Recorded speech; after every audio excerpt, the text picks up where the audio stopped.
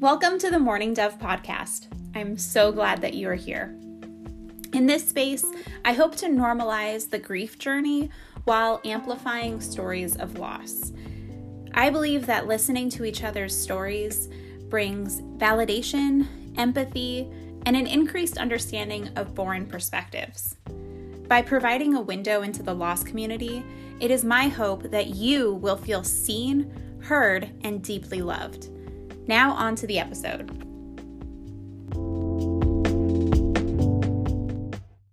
Hello friends, and welcome to another episode of The Morning Dove.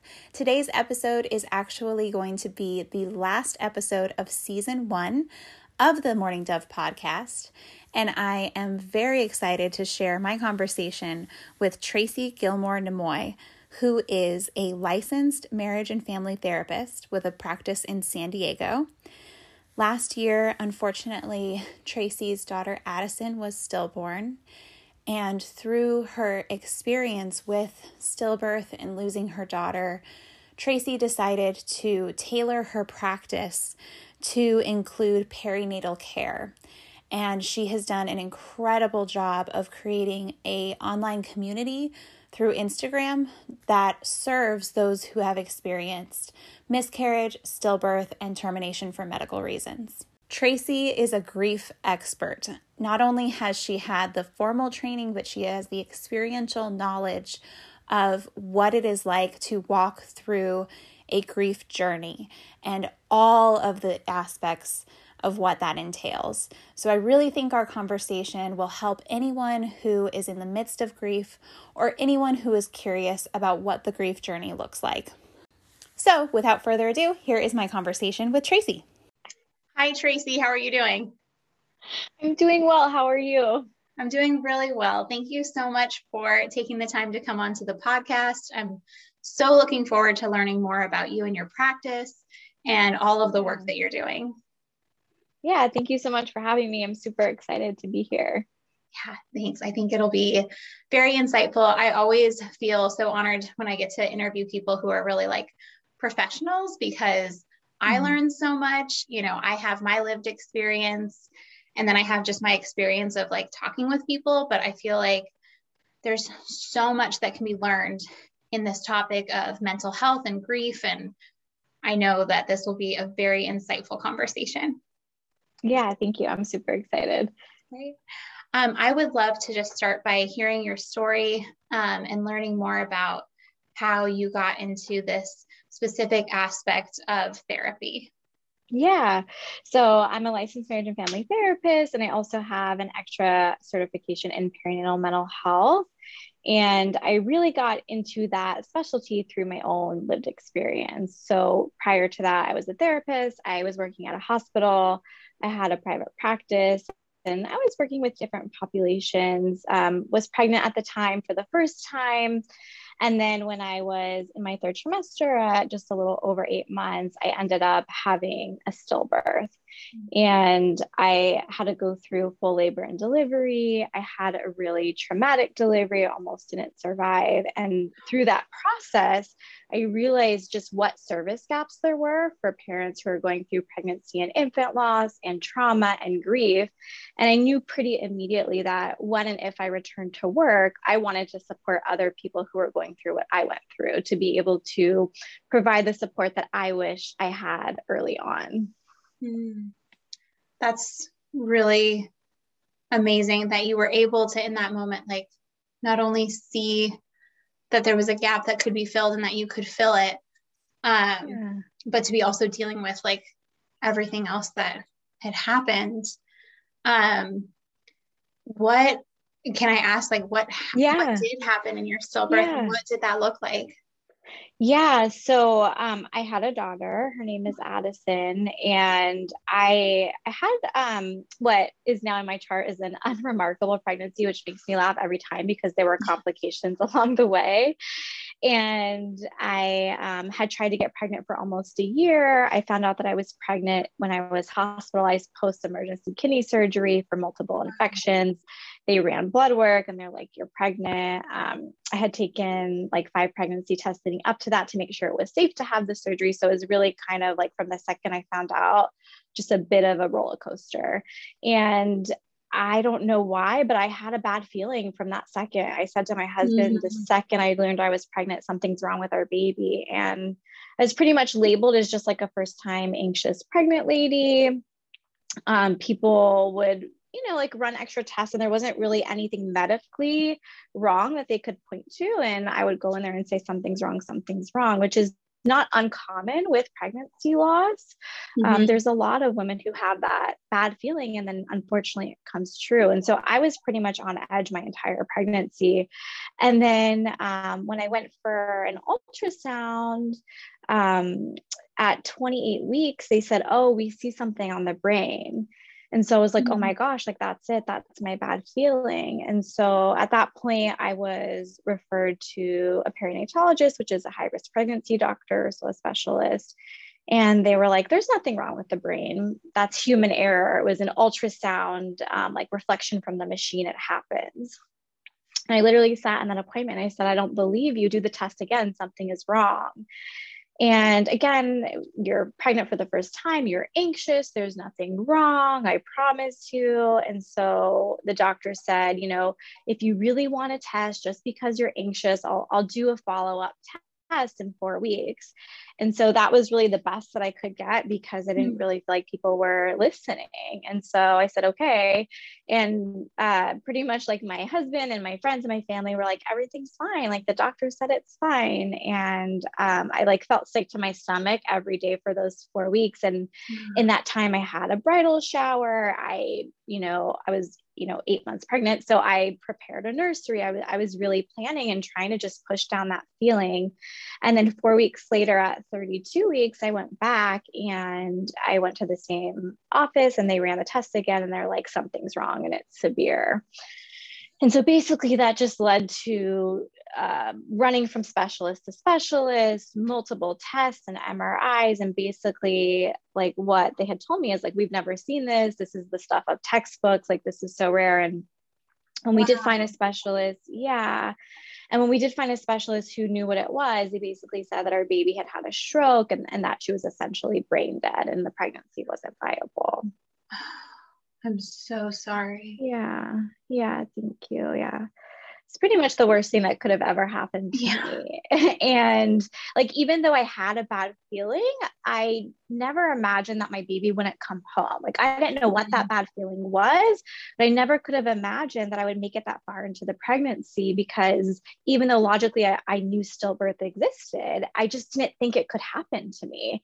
And I remember, going to the doctor at like the 12 or like 13 week mark saying like, oh, I'm out of the first trimester. I'm safe. And being told, really rare that it could happen.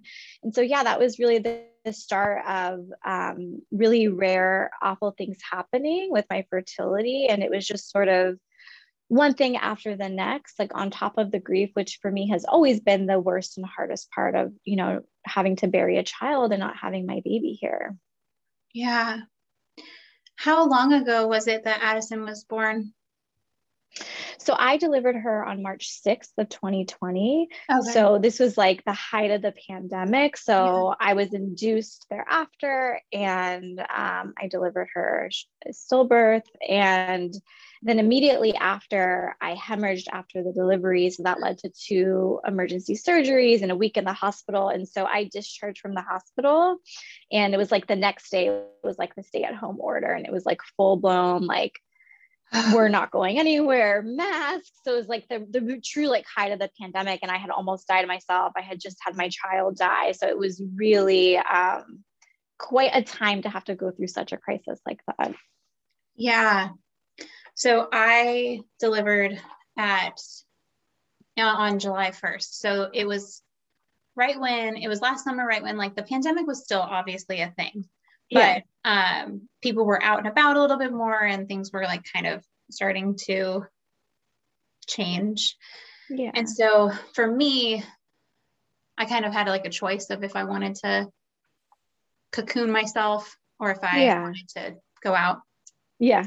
Whereas for you, you had no choice, obviously. Yeah. Like you were just thrown into being at Yeah. home. Do Yeah. you think that that was helpful, or do you think it could have compounded any of your trauma, or what was that experience like for you?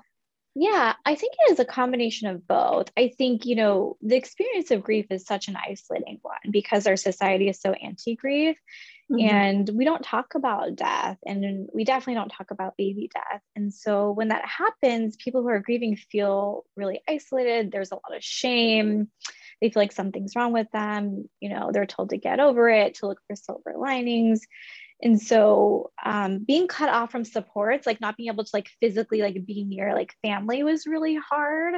Yeah. The flip side of that was like I didn't want to talk or see anyone. So I was like people would message me like, oh my gosh, if we were in a pandemic, I'd be like dropping food off. And I'm like, I don't want anyone coming near like my house dropping anything off. So it's kind of both, I guess, is the answer to your question of like, I think people like were so consumed by the pandemic that I felt forgotten a lot of the time. And then Mm, also like I didn't want to talk to anyone. I actively ignored people for months and months and months. And so, kind of a balance of both. yeah. Yeah, I could totally see that. When you say our culture is sort of anti-grief, Yeah. I absolutely agree. I would love to Yeah. hear more of how you've seen that in your experience and also Yeah. in your work. Yeah. I think the biggest thing that I've seen is people want you to look to the bright side, right? Like Mm. anytime, and this is true outside of grief too, like when someone has an experience, if there's been a trauma or if they feel sad or anxious, we're such a culture of like, good vibes only, like what can you do to feel better?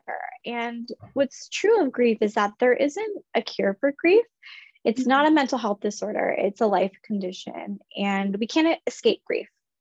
It's usually the people who say those things who haven't experienced grief, and they're the lucky ones, right? Like we all want to be the one who doesn't like really know grief. Um, but this sort of like need to band-aid or cheer people up or make them look to the future is actually quite harmful because it doesn't make them feel better, it makes them feel worse. And what that teaches them is, oh, you're just not a person that I can go to for support. Mm-hmm. Really what people want to hear when they're grieving is like, this is so awful, like I'm here if you want to talk about it, I wish this didn't happen, there's nothing that I can say to make you feel better, do you want me to come over, do you want me to cry with you, do you want a hug? So it's really about aiding the suffering versus reducing pain. And it's about moments where you feel supported and moments where you feel less sad or less anxious, not about erasing it, because the only thing that would make a grieving person feel better is to have their person not be dead. And that's the one Mm-hmm. thing that we can't give them. And so this expectation that they need to get over it or that they need to look for silver linings doesn't really fit. And rather, we need to say, like, yeah, you're going to probably miss this person forever. That's okay. How could you not? Big grief comes from big love, and you love so deeply. And that's really what grief is. We grieve because we love. And that is sort of like the message that I try to share, because like, especially in therapy, it's sort of like a fix it culture of like, oh, I'm going for grief, like make me feel better. And Mm. it's probably like one of the biggest questions I get is like, well, when will I be over this? And I say, well, you won't get over it. Your relationship to it will change and you will laugh again and it won't always feel as raw, but you're not going to get over it. And that's okay. How can we honor your person who has died? Mm. I love that. I think that's such an important thing for people to hear of, you're not going to get over it and that's okay. Yeah. It's not something that, I don't know, it almost feels like that's our measure of success with Right. grief is like, Yeah. once I'm over this, once I'm better, once I'm back to normal, it's like, you can never go back to the person you were before. And there's nothing wrong Yeah. with that. That doesn't mean that Yeah. you failed. It just is your life is taking a different path. Yeah. Yeah, I really love that. Yeah, it just sort of is what it is. And that's the thing that people need to remember too, is that, when there's a huge loss like that, you are a different person. And the expectation that you return to who you were doesn't make any sense. Right. I mean, Mm-hmm. everything about you is different. And for me personally, everything about my life changed. I changed my whole career. Mm. Every relationship I've had moving forward has changed. All of my past relationships have changed. So, we need to embrace that change. It's not about, going back to what was, because the circumstances will never again be the same. And, that's okay. Yeah.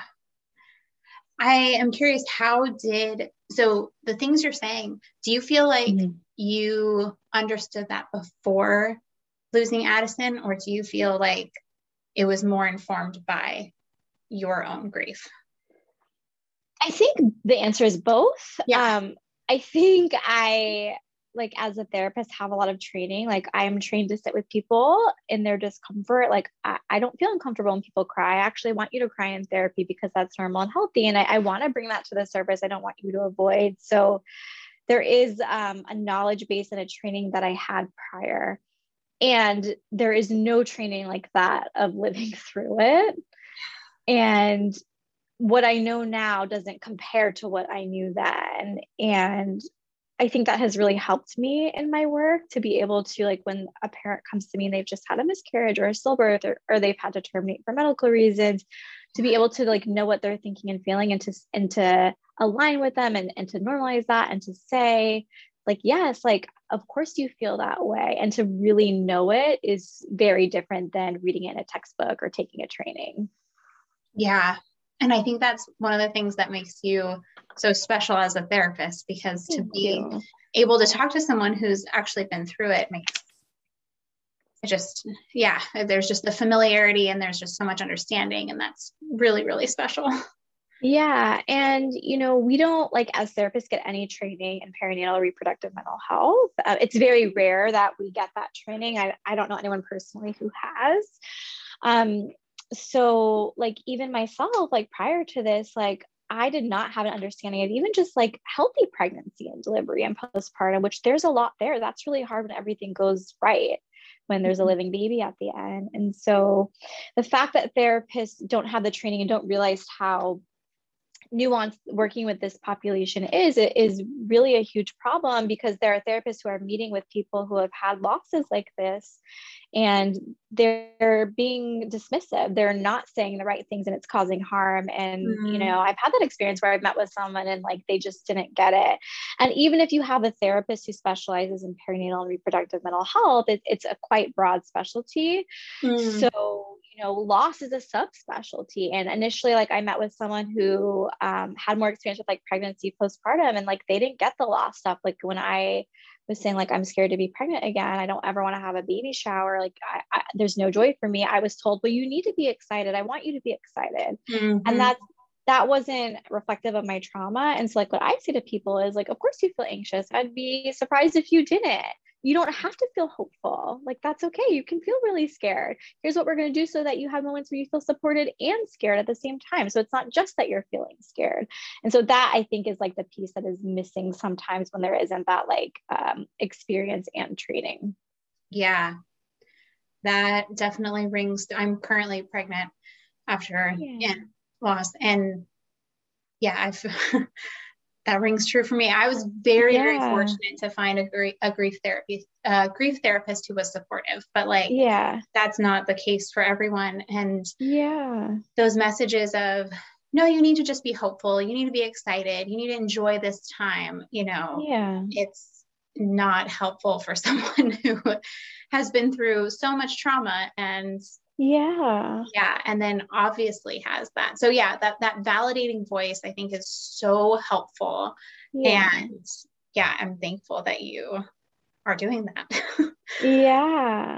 How did your career change before and after losing Addison?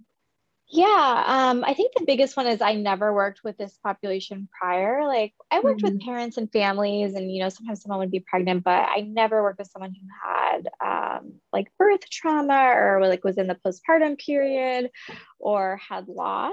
And so that's now one of my biggest specialties. And I've also done a lot of writing, and I've had articles published. And so I think I really become, like, a sort of expert, like, in this area. And before, I was I was working a lot with children, which I still do. I still work with every population I was prior to. It's just now more focused on this.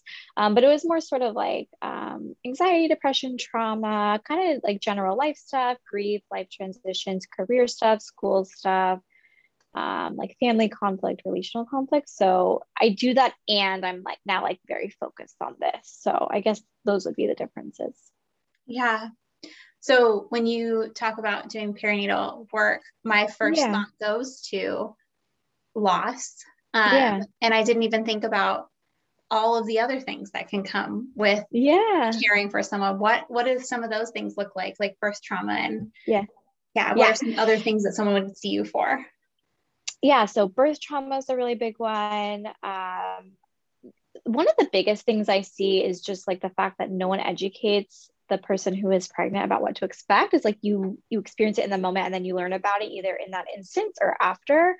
It's like no one says, here's what to expect. Like when you're pregnant, here's how your body will change. Here's what to expect during delivery. Here's what to expect during the postpartum period. So a lot of this sort of normal, Yeah. things of like pregnancy, delivery, postpartum, birth trauma is a big one, high risk pregnancies, of course, loss and all the different types of loss. Infertility is a really big one. Yeah, I would say those are sort of like the biggest things. And then like with that, there's like shifts to identity, like, oh my gosh, like I'm gonna be a parent and like I might have to take time off of work, or what kind of parent do I want to be? And it can bring up for people a lot of stuff of how they were parented and what they learn they want to do and don't want to do, like moving forward for their kid. So it's really quite an exploration of like the person and everything that they've been through and their past and their present and their future. That is really cool. Do Yeah. you feel like there's things that could change within the way we do on the medicine side? Oh, yeah. Yeah, because I mean, I felt very similarly to you. Yeah. Stillbirth never crossed my mind as something that would ever happen to me. And Yeah.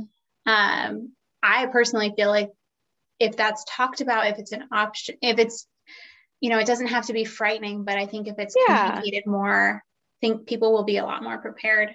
What are some of the ways that Yeah. you think we could do better on the medicine side? Yeah. I mean, so many. I think for sure there needs to be a balance of educating and not scaring, but educating.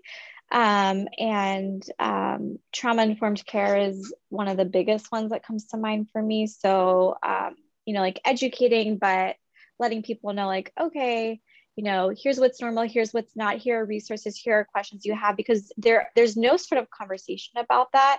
I think that this stuff should start prior to when someone's pregnant, if it's something that is going to be planned. Of course, there are unplanned pregnancies, but for a lot of people, they know that they go in, they get off birth control, they're having conversations, and the conversations and the education should really start then.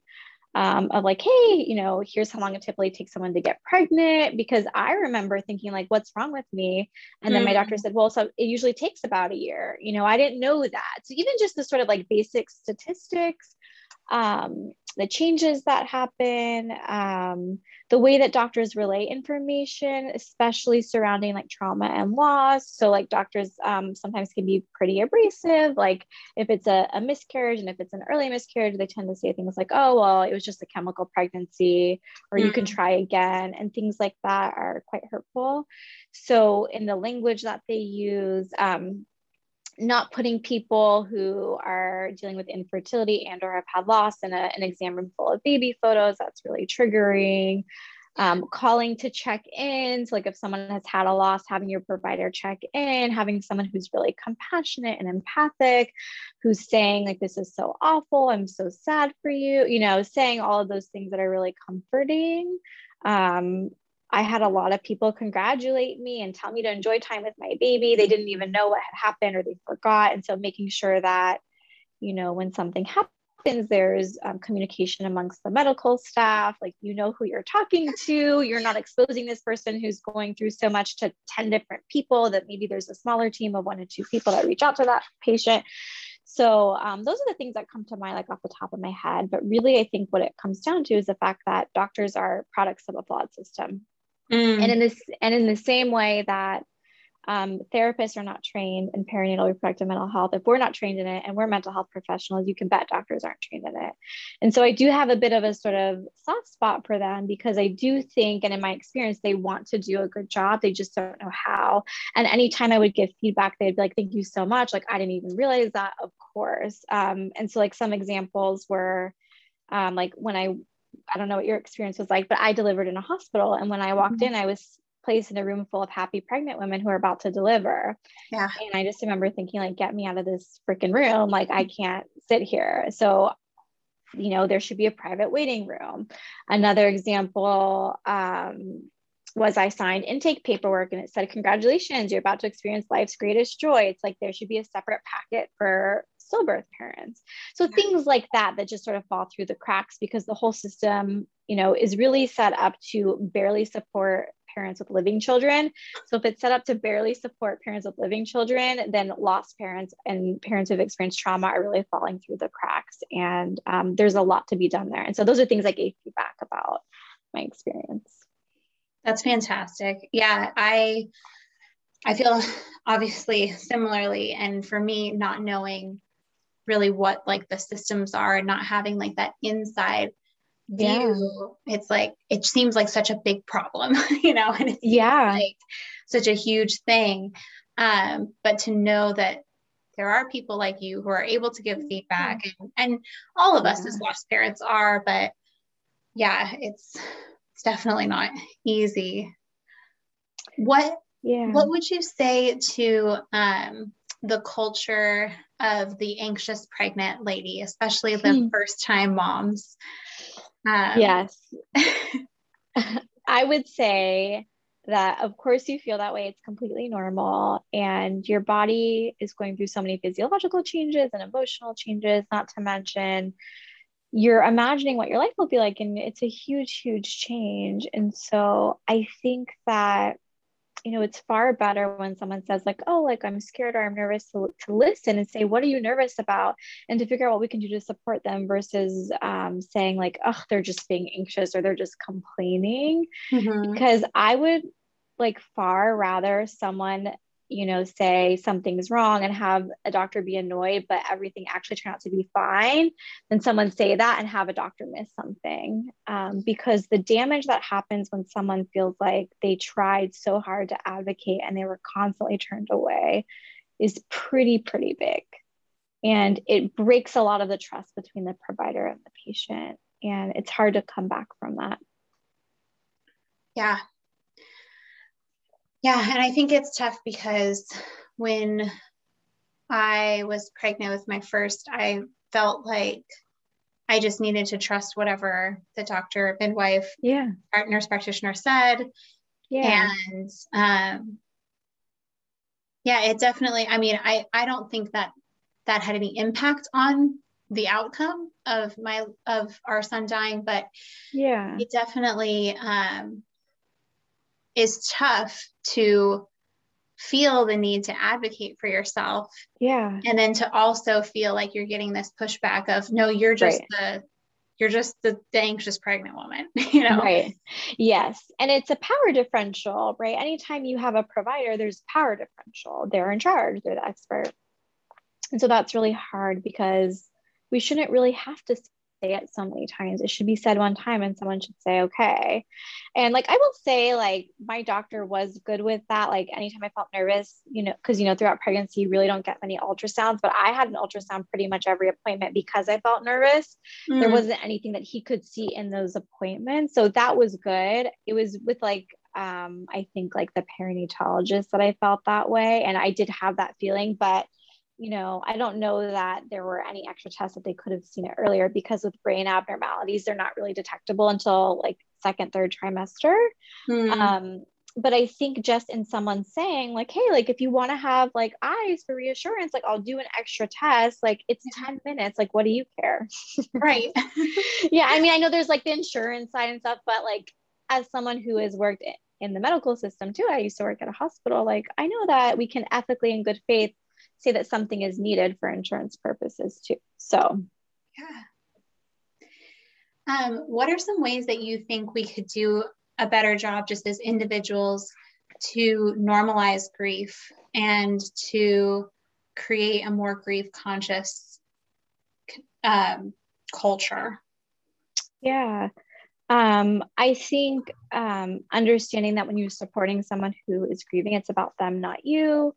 So letting go of expectations that they need to respond at all or in a certain way. Like I would get that a lot of people would be like, well, I reached out and you didn't answer. And I was like, are you doing this for me or for you? Right. Like, so just the sort of like expectations, really educating people on like what's normal and what's helpful, having more open dialogue about like how to approach it. Cause I would get messages, even now I get messages of like, oh my gosh, I'm sorry I ignored you for a year and a half. And I always tell people like, thank you so much. I don't say, oh, it's okay. I say, thank you. My feelings were hurt. I get why that was hard. Thank you so much for talking about it. Here's what I need to feel supported. So more conversation about like what people can do, because I think the flip side of that is we're such a culture of don't do this, don't do that, that people get really scared and people have to know what to do as much as they need to know what not to do. So more conversations around that for sure. More stories being published, being shown accurately, like in the media is helpful instead of these sort of like rose tinted lens stories of like, oh, you go through something bad and then someone says, oh, it's all worth it because of this. And like, you know, I always tell people, because I get that a lot of people are like, oh my gosh, like you're amazing. This is your purpose. And I was like, no, this is an and situation. Like my daughter died and I love to be able to provide support. It's and not but. And so that's the thing with post-traumatic growth. It doesn't negate the trauma. They coexist. And so helping people to not sort of have that mentality of like the platitudes and the silver linings and, you know, everything happens for a reason. Those things are hard for people to reconcile because it's far more uncomfortable when things don't fit neatly into a box, when we can't look to something and say, that's the reason why. And sometimes we just don't know. And that's uncomfortable for people. Yeah. Can you explain more about what post-traumatic growth is and what that looks like?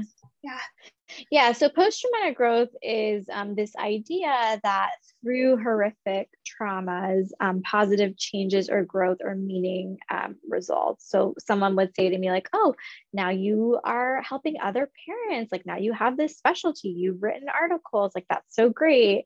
And it's like, yeah, that is great. And it doesn't take away from what happened. If someone were to say to me, would you rather have what you have with your career or your daughter? Like, I don't even have to think about that. I'd make the swap like in a split second. And so it's, I guess, the sort of positive things or progress or meaning that stem from a horrific event.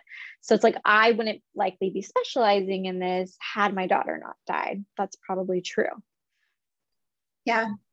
When I first heard of the concept of post-traumatic growth, it was very reassuring to me because I actually felt a lot of guilt about the quote unquote good things that came out of losing our son. And someone explained that concept to me and it gave me so much freedom because I felt like, okay, I can acknowledge this growth and mourn my son. And it didn't have to be this either or. And it was just as soon as I understood, like once the concept was kind of brought up to me, it brought me so much, it just relieved so much guilt. Yeah.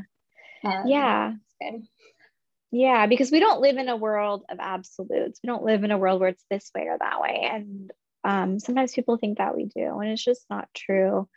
And grief very commonly occurs in the same instance as joy and love and happiness. Like I'll have moments where I'm laughing and the next second I'm crying because I remember and I think about it. And so we need to talk more about that. It's not just like you arrive and you graduate from grief. It's like it happens in the same second sometimes. Yeah, absolutely. Can you talk more about the work that you've published and where people can find that? Yeah, so I think I've had, I want to say like 5 articles published. They're all on my website, so we could link that. And then I have another one that's coming out hopefully this year or next year, but I don't know the details for that one yet. And then I'm working on a memoir about my experience in the mental health system and the medical system. So working on getting that going too. But lots of articles that I've written on my website. So I wrote like in detail about my actual delivery. I've written about, I am now dealing with infertility stemming from my stillbirth and the surgeries that I had. So I write about that. I did a whole thing on what it was like grieving during a pandemic and having to, attend my daughter's funeral via FaceTime. So a lot within this realm that I've written about. Wow. Can you talk more about your grief journey and what that looked like for you? What were some of the things that were helpful, some of the things that were hurtful? Yeah. The biggest thing is I was out of work for a long time. I just remember thinking like, I don't know that if I can go back to being a therapist, like how can I go and support someone when I think that this is the worst thing that could ever happen to someone? Like, that's not a good therapist if I'm sitting there thinking like what you're going through doesn't matter, right? So I knew that I needed time. And so I took 8 months off of work. And granted, I had a lot of course, trauma, but I had a really rough physical recovery. It was a lot of continued medical intervention and hospital in and out and tests and stuff. And so I knew I needed that time. And I was in therapy, always couples and individual therapy. Writing was really like my thing. So I didn't want to talk or see anyone. I think for the first several months, I only saw my parents and my brother. I live with my husband, so I saw him, but I would just sit writing and reading, and that was it. And then kind of slowly I would reach out to people, and, closer to the loss, people are more supportive, and then the support tends to drop off. But for me, it was the people who would continue to reach out with all those expectations, like we were talking about earlier. And I would sort of test it out. And if someone was saying things that weren't helpful, I would either, not reach out to them or give feedback if I was in the place, and just kind of slowly emerge. But even now, like I haven't seen many people, and it's so funny because I speak so publicly, like on my Instagram and stuff. And so I think people have this idea of like, oh, like you're just like doing this all the time, but it's really not true. Like I'm seeing people for the first time since everything happened, and I'm still saying no to things, and there's still people I haven't talked to. And so really just like going at my own pace. As I got back to work, I went back very slowly. I make my own schedule, which is a benefit of working for myself. I get to choose who I meet with at work. So a lot of flexibility and a lot of time for me, and making sure that my needs are met, and then I continue with my therapy. And I guess that's been what's been most helpful. Yeah. And it's so interesting because I feel like every person is different. And so the way they handle grief is going to be so different. And there's no right or wrong. It's just like you do what you can do. Yeah. I always tell people like we don't get a pass or fail in grief. And what works for someone isn't going to work for you. That's okay. You do what works for you as long as it's not harmful to you. Like you're going to feel depressed. You're going to feel anxious. You're going to scream. You're going to cry. You might throw things, right? We want to make sure that we're keeping you safe. Like if there are safety concerns, we want to make sure you get help. But there's a difference between normative grief and concern for someone's safety. And the thing that I think our society gets wrong is any sort of like perceived negative emotion, like sadness or anger, is perceived as something's wrong. It's like, actually, that's quite normal with grief. Of course, you're angry. No parent should outlive their child. Yeah. Absolutely. What are some ways that you remember Addison? Yeah. Well, I have her name on a necklace, which I'm wearing. Oh. Yeah.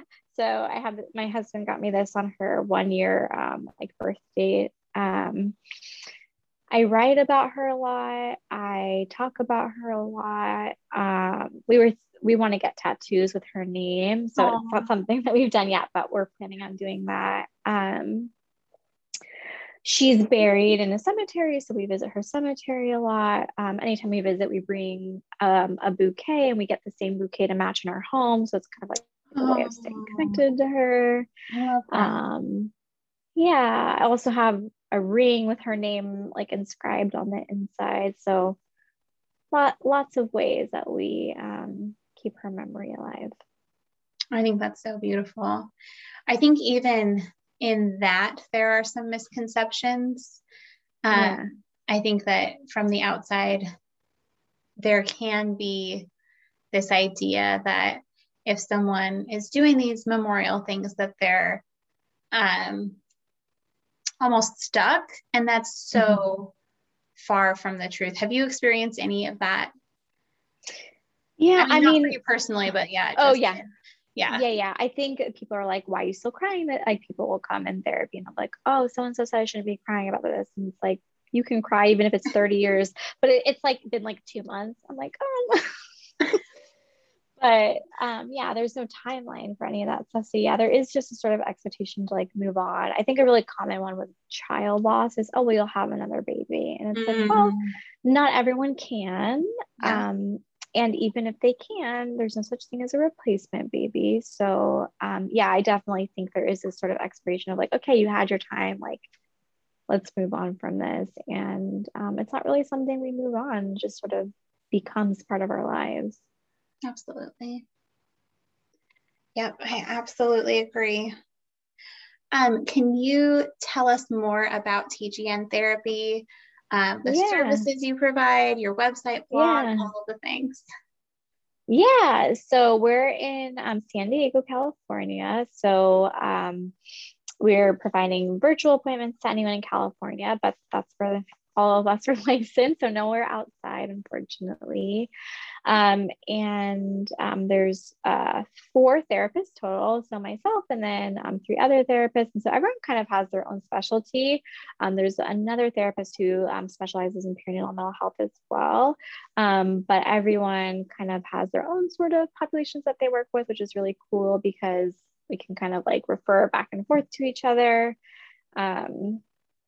What else? I have a lot of resources on my website, which is just tgntherapy.com. So lots of articles, linked Instagram accounts to follow, support groups, different like businesses that support like perinatal mental health. So lots of resources on there, but we do like individual couples and family therapy in California. Awesome. One thing I saw on your website that I was really interested in was the training. I think, yeah, you said that you had like offered training for people to come into people's like work or school. Yeah. That was super interesting. Forgot about that. Yeah. I mean, yeah, it's probably been on hold a little bit now because we can't go anywhere or anything, but yeah. So, yeah, I've been asked to do a few trainings. So like I've done perinatal ones, like, and I've done them for like other providers, other therapists.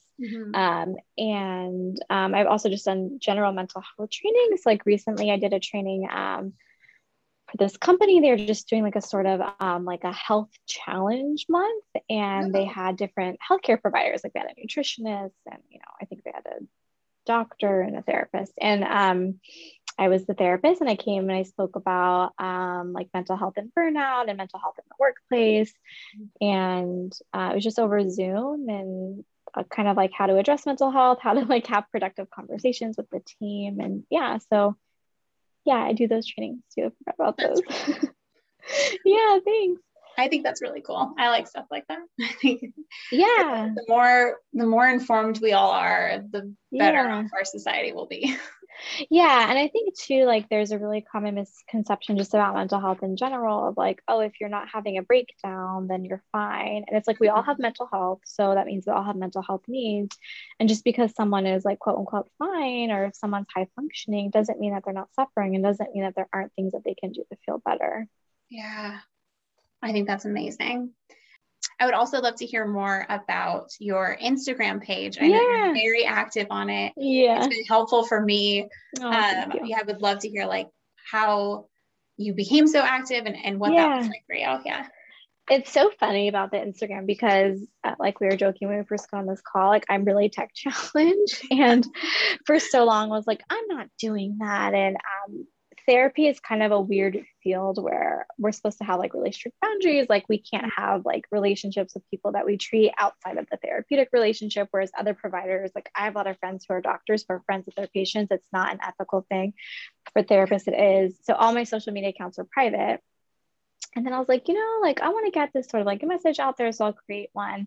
And I just started like publishing like my articles on there. And I started just like writing like little like one-liner quotes, and then they would just get shared and people would join. And then I just started doing like Q&As of like different polls and like fill in the box of like, what's one thing you wish like your doctor like did for you like post loss, or what's one thing you wish someone would say to you to better support your grief. And so it just has kind of taken off, and it has been really special because I just get like inundated with all these messages from people who like are all over the world. And they've just said like, just like the nicest things of like, thank you for doing this. Like it's not talked about. And so there's something really reparative about that. And the community is so lovely because like the moments that I'll share, like, oh, I'm going through like IVF, like everyone's like so loving. So it's not just like me giving, it's like receiving too, which like as a therapist, I'm so used to being like the sole giver. And so it's really just become such a beautiful community, and it feels really special to be able to do that.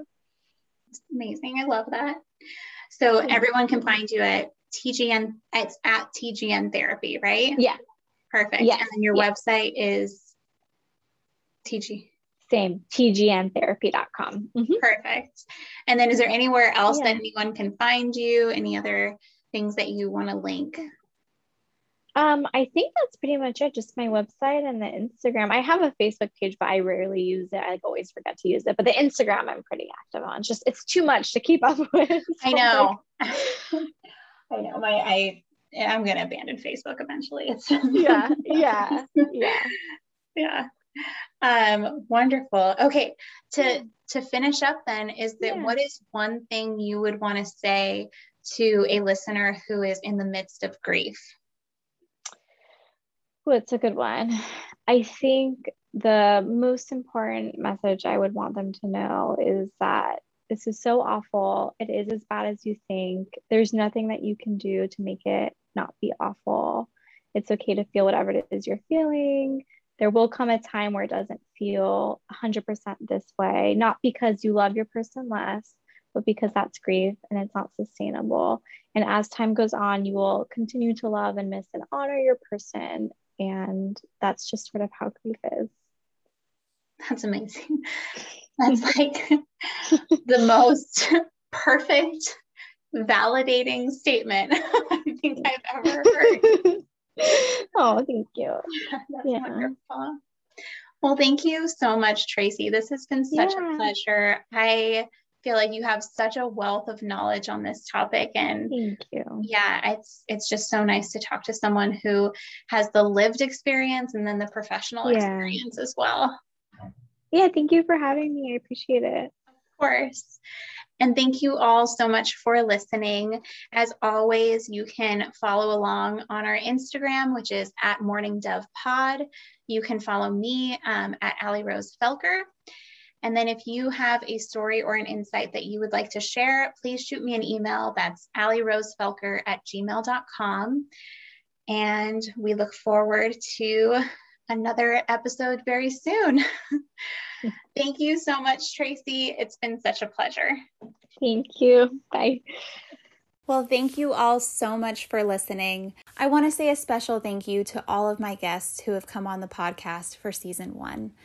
It has been such an honor to hear and share your stories, to get to know you a little bit more, and to provide a space where we can grieve openly with validation and empathy. Season 2 of the Morning Dove podcast will air in October, so stay tuned. I am very excited for the plans that I have for the future. Also, please join us on Instagram at Morning Dove Pod. I have lots of ideas for how we can create more of a community there, and I would love for you to join us. Thanks so much, everyone. I hope you have a beautiful day.